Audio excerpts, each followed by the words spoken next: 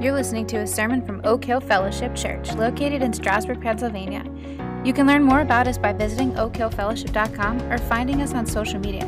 Now grab a Bible, a notebook, and get ready to be spiritually enriched by the Word of God.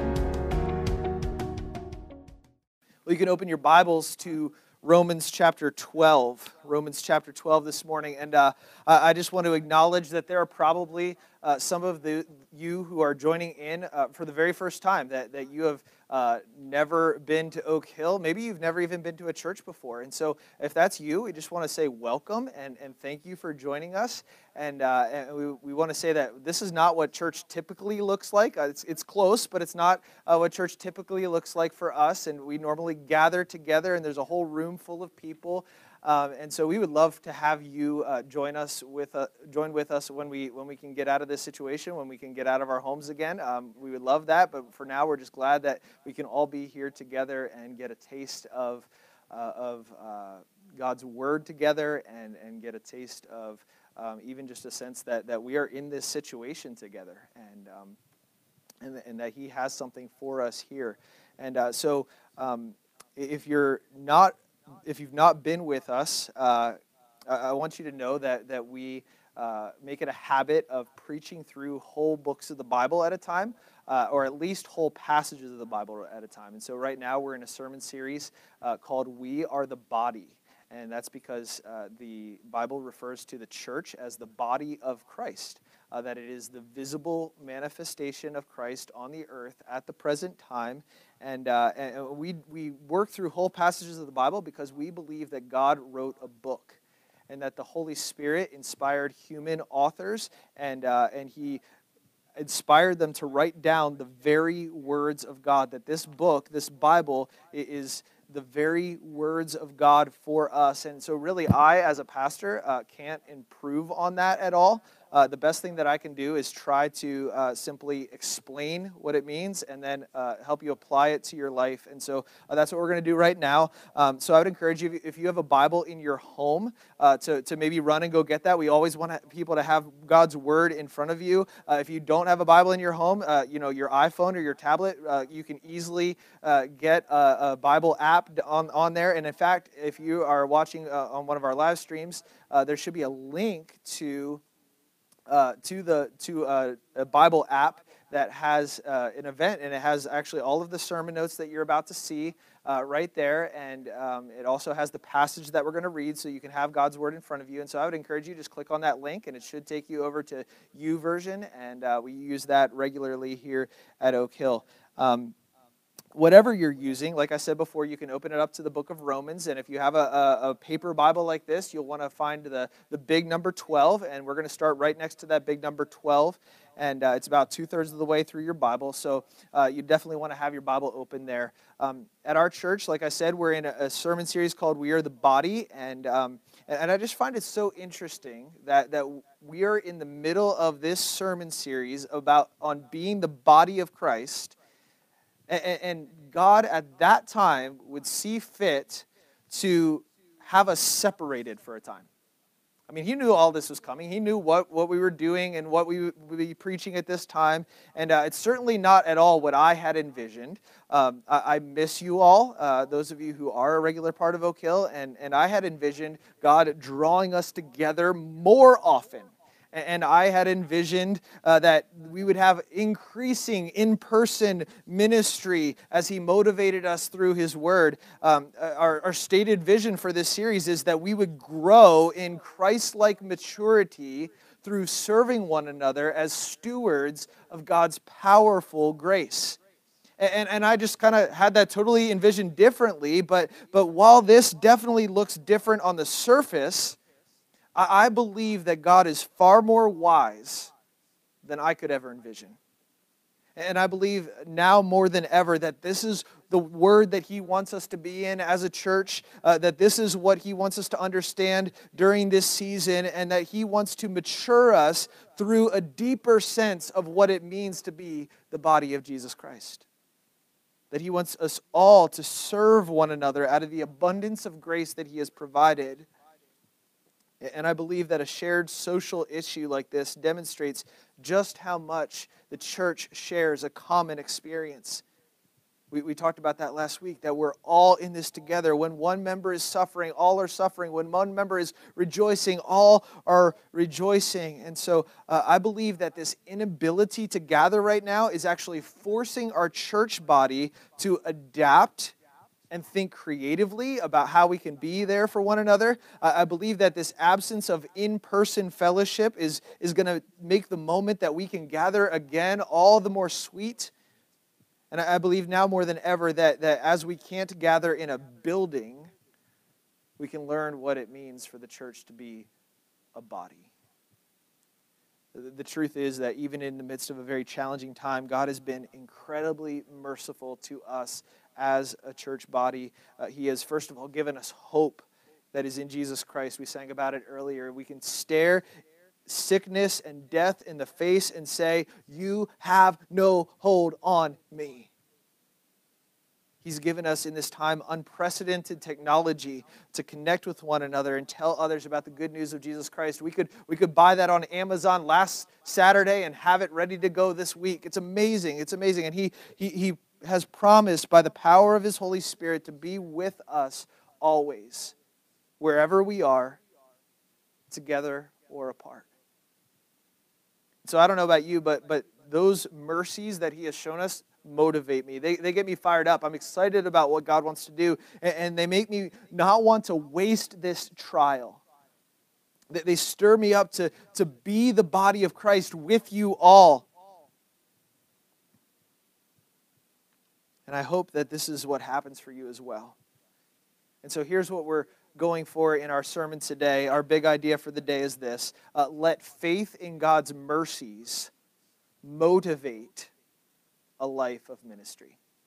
Let faith in God's mercies motivate a life of ministry. Now, when I say ministry, I just want to make sure that you have the right thing in your mind. I'm not talking about paid vocational ministry, like I'm a pastor and so I'm in ministry. I'm talking about the type of ministry that every single member in the body of Christ is called to do.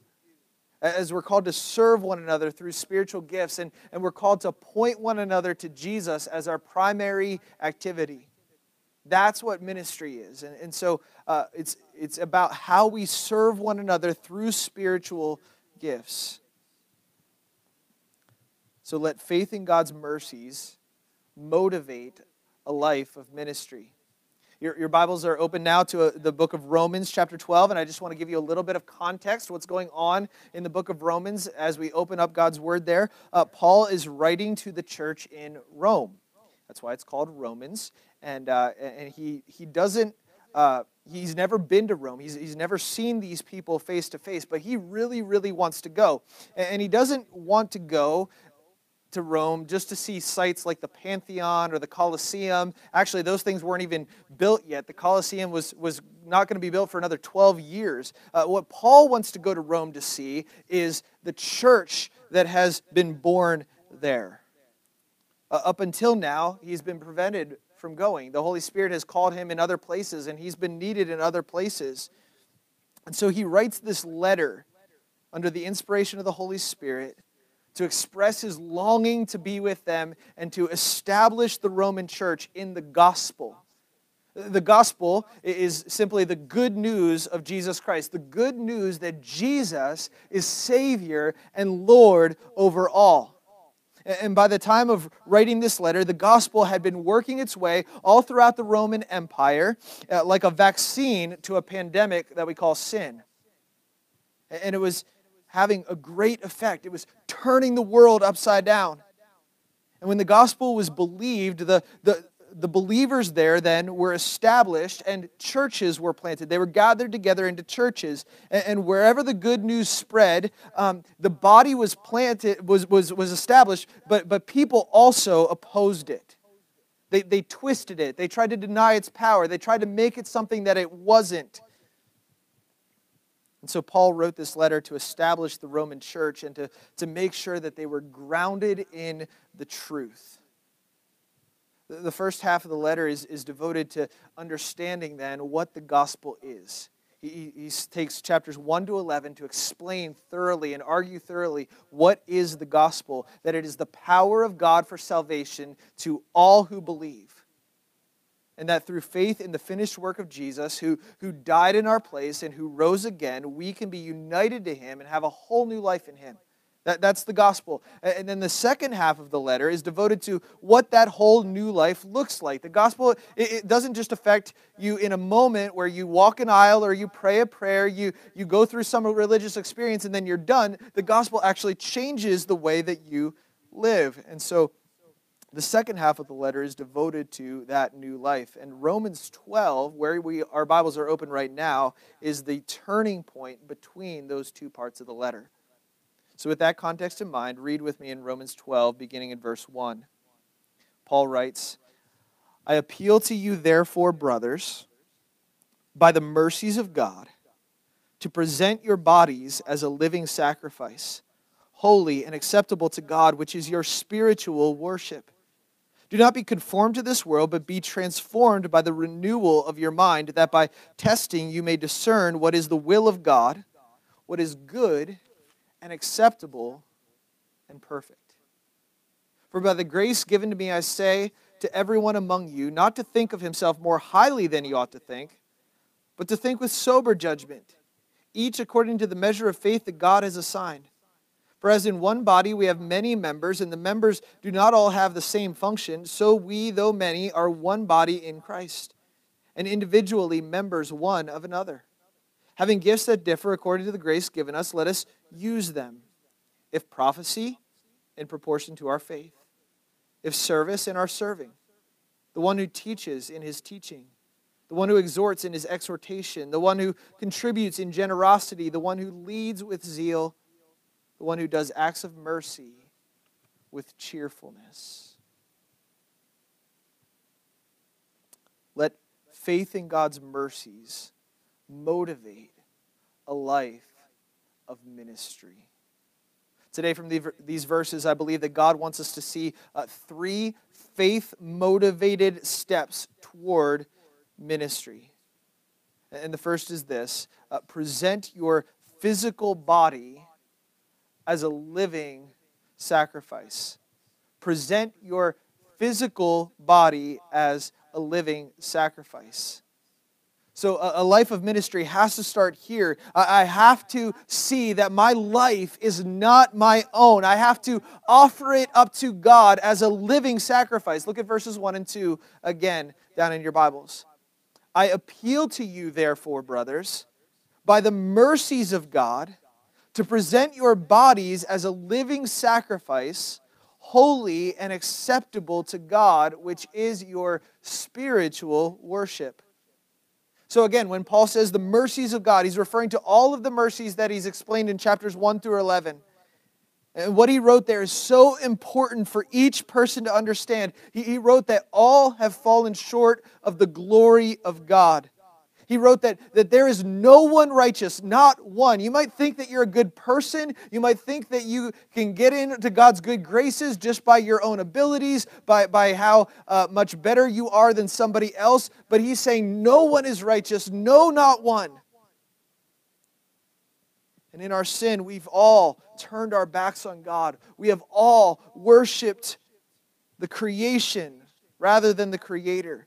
We've all sought after our own passions and desires, and because of that sin, we have, in essence, committed cosmic treason and deserve eternal death. That doesn't sound like good news. I thought you said the gospel was good news, Pastor Ben, and here's the good news. The good news is that Jesus, the perfect God-man, became a sacrifice that covered our sin by dying on a cross.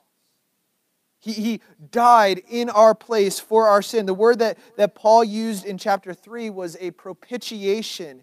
It means that he satisfied the wrath of God by dying in our place. He became the sacrifice for us, and then that sacrifice rose again. He was a living sacrifice. And by faith in Christ's sacrifice, we are united to Him through His death and resurrection. That's what Paul teaches us in chapter 6. We die to sin. We receive new life to live for God. So in chapter 6, Paul writes, do not present your bodies as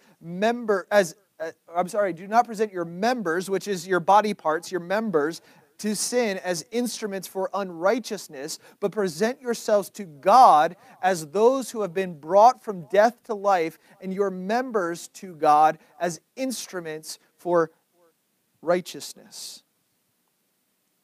That's exactly what he's saying in chapter 12. That the proper response to faith in the grace and mercy of God is to present your body as a living sacrifice, holy and pleasing to God. So if you truly believe in Jesus, it means that, first of all, you've died with Christ. All of your old desires are gone. They're not what rule you anymore. And now you have been raised with Christ for a whole new way of living. Our faith-filled response to Christ's sacrifice for our salvation is our own sacrifice of service for our Savior. Paul, notice, calls this spiritual worship. And I want you to see that what is described as spiritual worship plays out very physically. We present our bodies.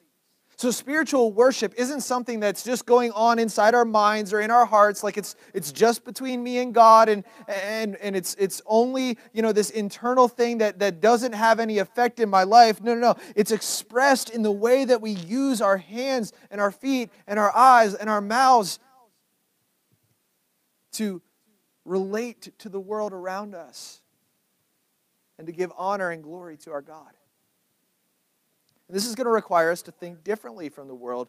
Look at verse 2. Paul says, "Do not be conformed to this world, but be transformed by the renewal of your mind, that by testing you may discern what is the will of God, what is good and acceptable and perfect." So the world has a way of thinking. The world has a way of living and behaving. And our default mode for every single person is to just kind of go along with that flow, to fall into the stream of thinking of what the rest of the world is doing. But God says, be transformed by the renewal of your mind. As you put your faith in the good news that God has revealed, we then allow the Holy Spirit of God to change us from the inside out. He's saying, fill your mind with His thoughts and His perspective. That you've been brought from death to life by the sacrifice of another, so that you can live forever with Him. Listen, that's not the way that the rest of the world thinks. The rest of the world cannot think that way, because for them it is not true. It is only through faith in Jesus Christ that we can have the hope of eternity. But for you who have believed, it must change the way that you live and the way that you use the members of your physical body. So that means that there are a number of ways that the body of Christ should look different from the world, especially during this current crisis that we're going through in our society. I was reading this week about how the church responded throughout history to various plagues around the world, and I found this excerpt from sociologist Rodney Stark very helpful. It's going to be up on the screen there. He says, during the first plague, the famous classical physician Galen fled Rome for his country estate, where he stayed until the danger subsided. So the most famous physician in Rome fled for the hills. He was nowhere to be found. But for those who could not flee, the typical response was to try to avoid any contact with the afflicted, since it was understood that the disease was contagious. Hence, when their first symptom appeared, victims were often thrown into the streets where the dead and dying lay in piles. The bishop of Dionysius, recounts a different response from the church. He says this, heedless of danger, they took charge of the sick, attending to their every need and ministering to them in Christ. And with them departed this life serenely happy. For they were infected by others with the disease, drawing on themselves the sickness of their neighbors and cheerfully accepting their pains.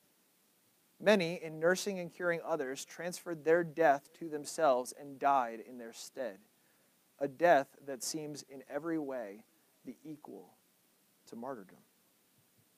So here's what is happening in these plagues of the first 3 centuries is that while the world is thinking of itself first, the church is giving the basic care of feeding and giving shelter to those who were sick. They didn't have much care beyond that. They just fed them and gave them a place to stay, and they curbed the mortality rate exponentially, even while some of them got sick and died. So much so that people were asking about the source of their hope, and a lot of people wonder, how did the church spread so fast? Well, the plagues were actually part of it. The plagues were part of the spreading of the gospel so quickly to the rest of the ends of the world. Now, my point in this is not to say that we should ignore guidelines that our government is putting out, like quarantines or social distancing. We shouldn't be running headlong into each other's homes. Let me reiterate, social distancing is actually an important way to love our vulnerable neighbors and our dear hospital workers and to help us all get back to work. That's a really important thing. But my point is this, that the first thought of the one who has faith in Christ is not self-preservation, but self-sacrifice. The first thought is, how does God want me to use my body for His glory now that I know my soul will live forever? To bring this into the modern day, instead of fighting over toilet paper in the grocery store, we instead take our last roll and check and make sure our neighbor has what they need. Maybe this looks like foregoing a birthday party that you really wanted to go to because you want to help stop the spread of the virus and make sure our hospitals don't get overloaded. Maybe instead of stockpiling our money because we see that the economy is likely headed into some long-term recession, we make sure that the people in our church have what they need today. I've been so impressed by the idea in Acts 4 that no one had any need among them. Maybe this looks like if things were getting really bad, maybe I don't know what they're going to ask for, but maybe it would look like volunteering at a makeshift hospital because they needed extra help. Not self-preservation, but self-sacrifice. We don't really know what this is going to look like, but our first thought must be, God, how do you want to use my body? I'm here for you. So let me ask you, has faith in God's mercies brought you to the place of sacrificing your physical body for Him? Presenting your body as a sacrifice begins, I would suggest, first and foremost, in prayer and in the Word. We need to daily, start every day in prayer, saying, God, use me however you want. Today, let me live in faith that you have shown me all of the mercy that I will ever need, and you will continue to give me the mercies that I need to do what you are calling me to do. And then we renew our minds with the truth of God's Word so that we can discern His perfect will. Let me just acknowledge that there are a lot of tough decisions that we need to make in these days. There are often not right answers, just better and best answers, and we need wisdom. And we need to be able to discern what God is actually calling us to do, and we need His Word guiding us so that we can walk in that kind of sacrificial worship. Ultimately, presenting your physical body as a living sacrifice will require this second faith-motivated step toward ministry. Consider yourself in sober judgment. Consider yourself in sober judgment. This is so critical as we think about what ministry is. As we move towards thinking about spiritual gifts, we need to consider ourselves in sober judgment. Look at chapter 12, verse 3. For by the grace given to me, I say to everyone among you, not to think of himself more highly than he ought to think, but to think with sober judgment, each according to the measure of faith that God has assigned. Basically, what Paul is charging the church to do is to not fall into the trap of spiritual pride, of thinking that you're more important than others, that your gift that God is giving you to serve others is about you, about your self-fulfillment. That your gift means that others should sacrifice for you instead of you sacrificing for them and for God. He doesn't want that in their lives. He wants something better. He wants them to consider themselves in sober judgment. It's amazing to me how ministry can often become a source of pride when it's really meant to be an expression of sacrificial service. Pride, by definition, is simply looking at yourself instead of God. That's the source of pride. You're looking at yourself instead of God. And so some people think of themselves more highly than they ought to think. They think, look at me. Look at my gifts. Boy, the body is lucky to have me. And they use their gifts as a personal identity. Some churches put certain gifts or certain gifted people on pedestals. The Corinthian church that we've been talking about in the past few weeks was certainly guilty of that. They created a cult of personality where it became all about following a certain gifted person or getting into some elite group within the church. Listen, that's not sober judgment. And if you've ever experienced that in the church, I'm sorry. That is not the way that the church is supposed to act, but we all need to consider ourselves in sober judgment. The gift says a lot more about the giver than the recipient. The gift says a lot more about the giver than the recipient. And the truth is that we bring nothing to the table except the sacrifice of our bodies in worship to God. We just come as willing vessels. Now, sober judgment is also then not assuming that God doesn't want to empower us to serve.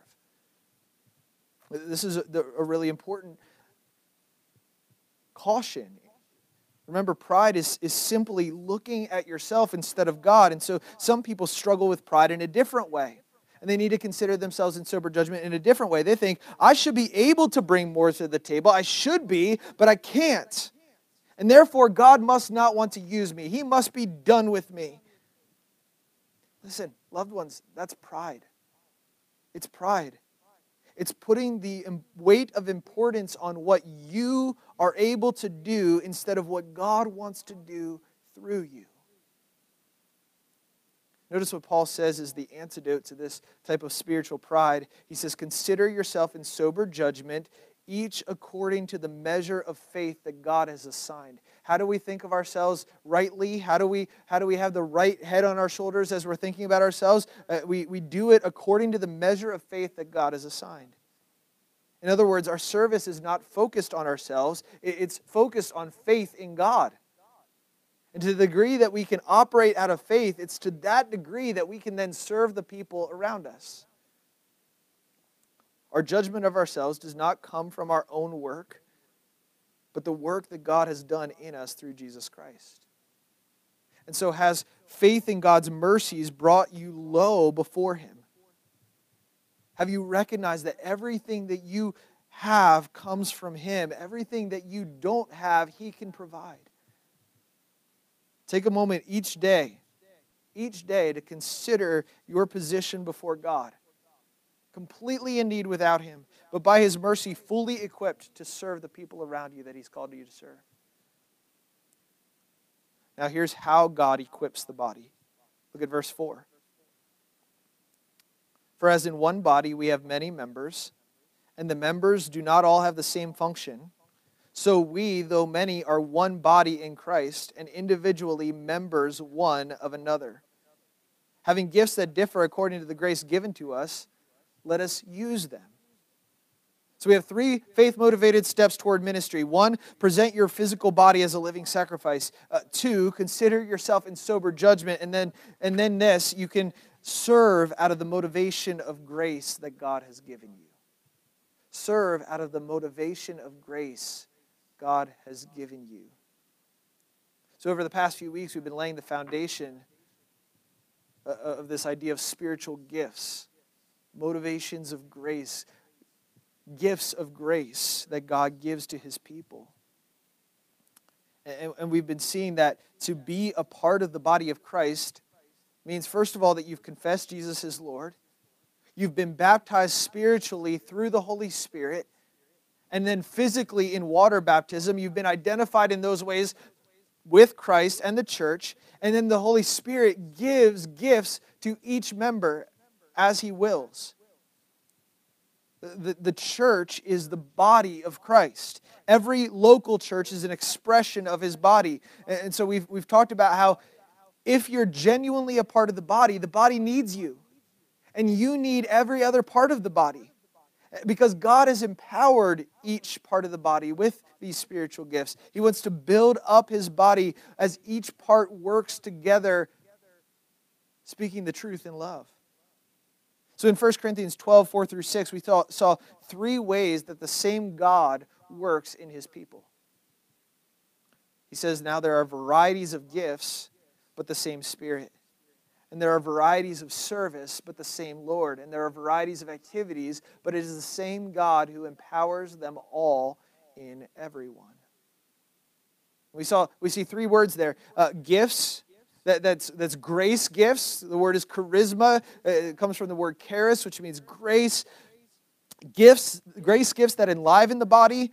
Service or ministries, the roles that we serve in the body, and then activities, the actual work that we do. And I made a diagram to show you the differences between these words and how the gifts work. I wanted to go into this a little bit more, but I don't have time for today, so it's just there, and it's in the YouVersion notes. There should be a link to the PowerPoint as well, and you can take a look at that. And if you go back to our sermon a couple weeks ago on, I believe, the 8th of March, you can follow along with that diagram, and it should make sense. But in that, we can see that there's these motivational gifts of God's grace. And that's what Romans 12 seems to be pointing to. Not so much our roles or activities, but the gifts of grace that enliven the body and motivate the body in different ways. And so verse 6, look at verse 6. It says, having gifts that differ according to the grace given to us, let us use them. If prophecy, in proportion to our faith. If service, in our serving. The one who teaches, in his teaching. The one who exhorts, in his exhortation. The one who contributes in generosity. The one who leads with zeal. The one who does acts of mercy with cheerfulness. In other words, if the grace of God is motivating you in a certain way, then do it. Don't sleep on that. Start serving in that way. We aren't really sure if this is an exhaustive list of spiritual motivations. It's probably not. But I would say that it is an inspired list. And we should be careful to know what these particular motivations are, these gifts of the Spirit, and we should also be cautious before we assign any other motivation the same value as spiritual gift. So we're not just seeking to add, the gift of singing or the gift of guitar playing like we saw earlier here today in the skills and abilities that they have. We're seeking to understand what are the inspired gift lists that God talks about. And so we need to be a little bit careful about how we go about this. But a lot of people start to then wonder, how do I know what gift God has given to me so I can use it? How do I know? And I think there's a more important question before we get to that point. Before you can know what gift you've been given, you have to know what gift each gift actually is and how it actually functions. And so you'll see a chart begin to develop on the screen, and there's a link to a more detailed version of the chart in the YouVersion's notes. And I thought it would be helpful as we look at the definitions that are coming in light of our current situation to also consider how each gift might look in a crisis like our world is facing right now and how they might respond differently. And so the first gift that Paul mentions is prophecy. Prophecy. To proclaim spiritual truth with motivation of revealing sin and correcting wrong. That's what prophecy is. And a lot of times we think of prophets as like ones who tell the future. But the actual idea of prophecy in the Bible, the emphasis of prophecy is not the idea of foretelling, like telling the future, but rather forthtelling. It's proclaiming the truth that God has revealed as the absolute standard of truth. So the prophet's primary message was not to say, this is what's going to happen so that you can know what's going to happen.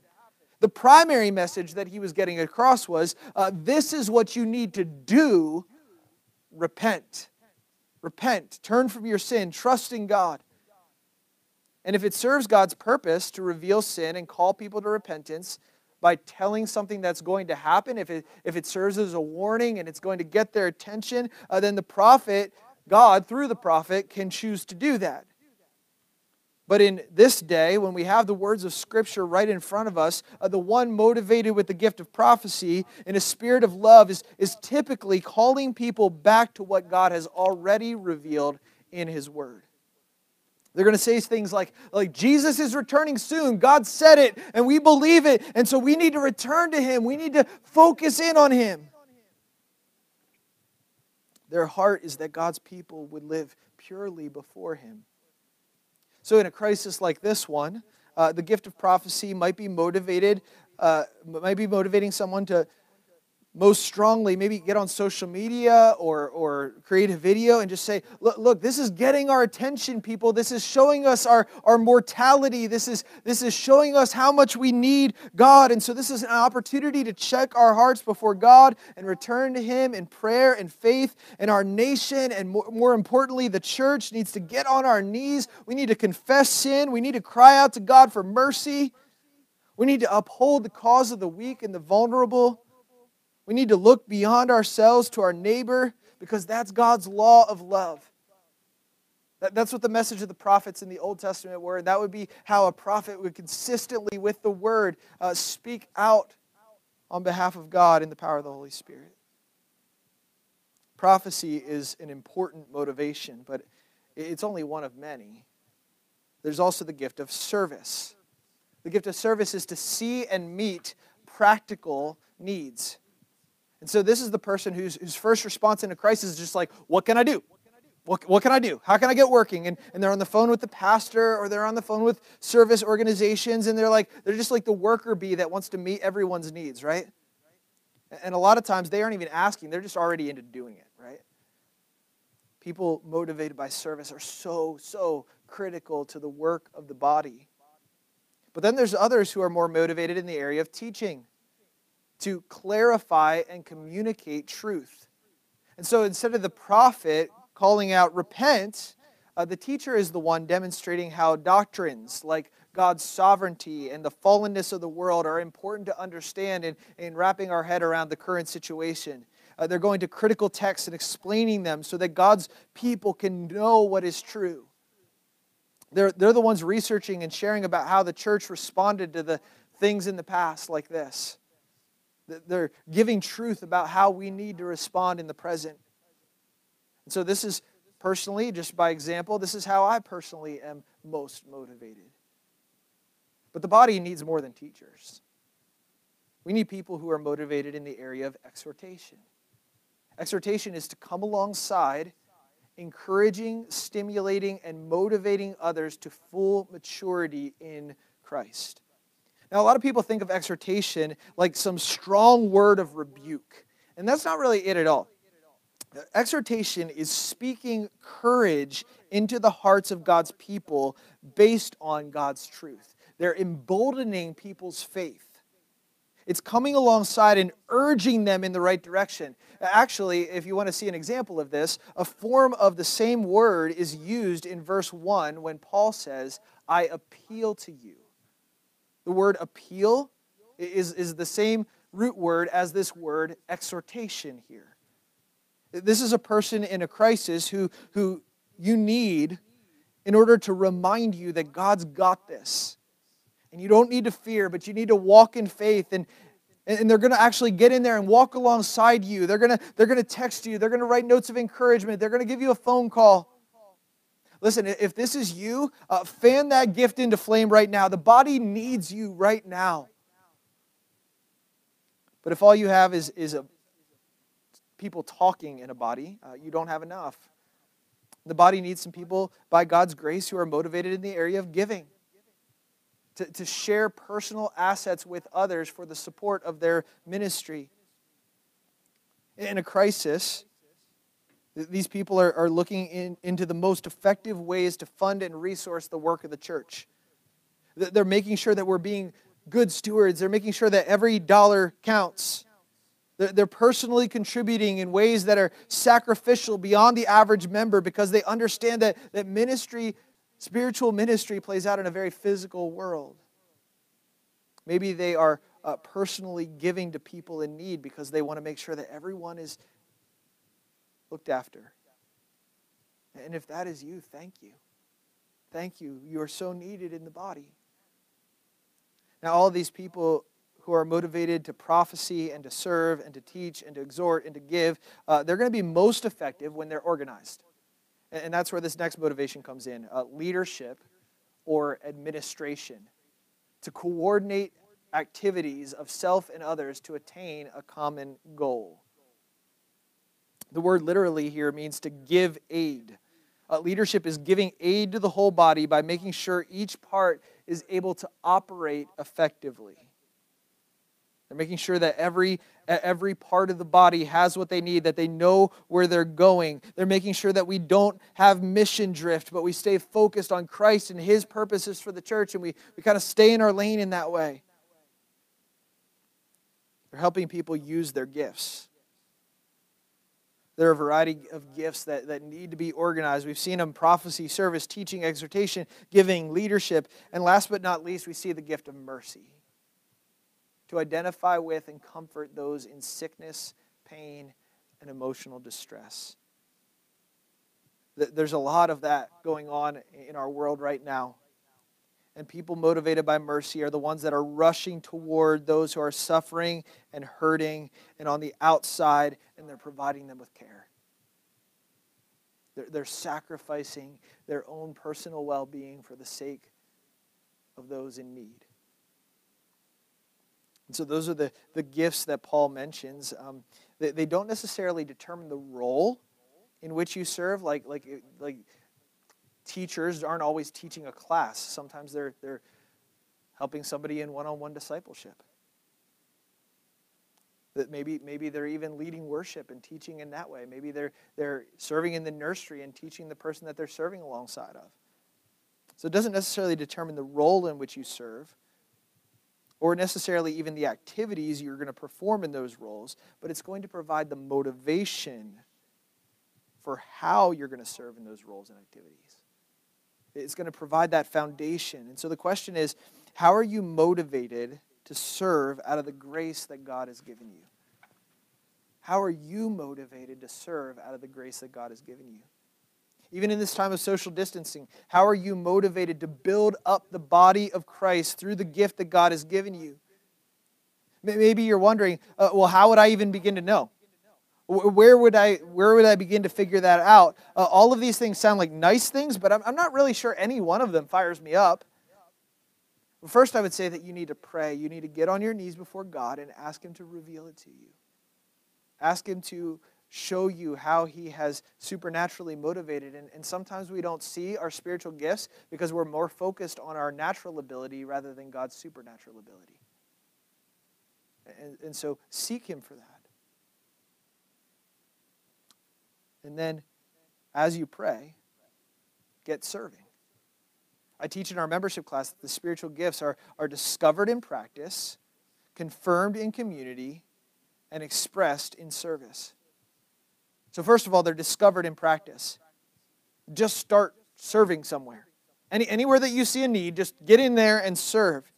And by the way, sometimes the needs that you see can kind of tip you off to how you're motivated. If you always see financial and material needs first, and you're just like, I got to meet them. Why isn't anybody talking about this? We got to meet these giving needs. Then maybe your contribution gift is really strong. If you always see sin and the need to repent, and you see it in your own life, and you see it in the people around you, and perhaps you're gifted in the area of prophecy. As you serve and you begin to see your primary spiritual motivation pop out on that list, then go to somebody and ask somebody who knows you well. The gifts are confirmed in community. And so specifically here, if you're a part of our church and you're in a gospel community, I would encourage you to ask your gospel community. I think I'm motivated in this way. I see the Holy Spirit empowering me in this way. Do you see it? Maybe just instead ask them, how do you see the Holy Spirit motivating me? Maybe you don't even have a place to start and you just kind of ask them. The gifts are discovered in practice, confirmed in community, and finally they are expressed in service. expressed in service. The goal of knowing your spiritual gift is not so that you can know it and just feel good about it. It's not so that you can put yourself in a box and define yourself by it. It's not so that you can derive your identity from it. It's so that you can simply serve the people of God. It's so that you can go to God for His direction and will in the area that you are motivated. Having gifts that differ according to the grace given to us, let us use them. The worship team can come up. And as they do, I want you to think about how are you motivated to serve others in the body of Christ this week? The opportunities are many, even in social distancing. It's going to take a little bit of creativity, but the opportunities are many. And so don't let a day go before you present your physical body as a living sacrifice and consider yourself in sober judgment and then serve out of the motivation of grace God has given you.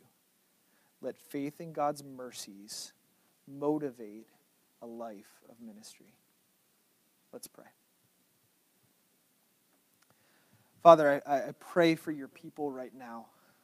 I pray that you would help us to understand how you want to use us in this season. I pray that we would know, first of all, that you are the one empowering us. That you are the one who has first given all. You are the servant, the God of the universe who made himself nothing, took on the form of a servant, made himself a sacrifice, and died in our place. Father, if there's anybody watching right now who does not know that, may they come to know that. May they come to you in faith and then present their lives as a living sacrifice because they have been brought from death of the old man to life in Christ. And then, Father, may you help us to consider ourselves in sober judgment. May we not put our hope in what we can do, but in what you want to do through us. And then, Father, I pray that you would use us to serve, that you would motivate us. Help us to see the needs that are around us. Help us to reach out to others in the body, even though we can't be together right now, through a text or a call. Help us to remember them. Help us to lean into this time together and know that you have a purpose for your body and that your plans are good. And I pray that the world would see your body at work in ways that they could never imagine. In unity that is completely foreign. Because we are not conformed to the patterns of this world, but we are transformed by the renewal of our minds. Lord, only you can do this work in us. And so we ask you to do it. Reveal your will for us. We recognize that in all of this, we bring nothing to the table, but that all we have, all we can hold on to, is the hope that we have in Jesus Christ. And so we worship you and praise you in this moment based on that truth. It's in His name I pray. Amen. Thank you for listening to Oak Hill Fellowship Church. Stay connected with us by finding us on social media or by joining us Sunday mornings at 9 a.m. Until then, remember that you are loved.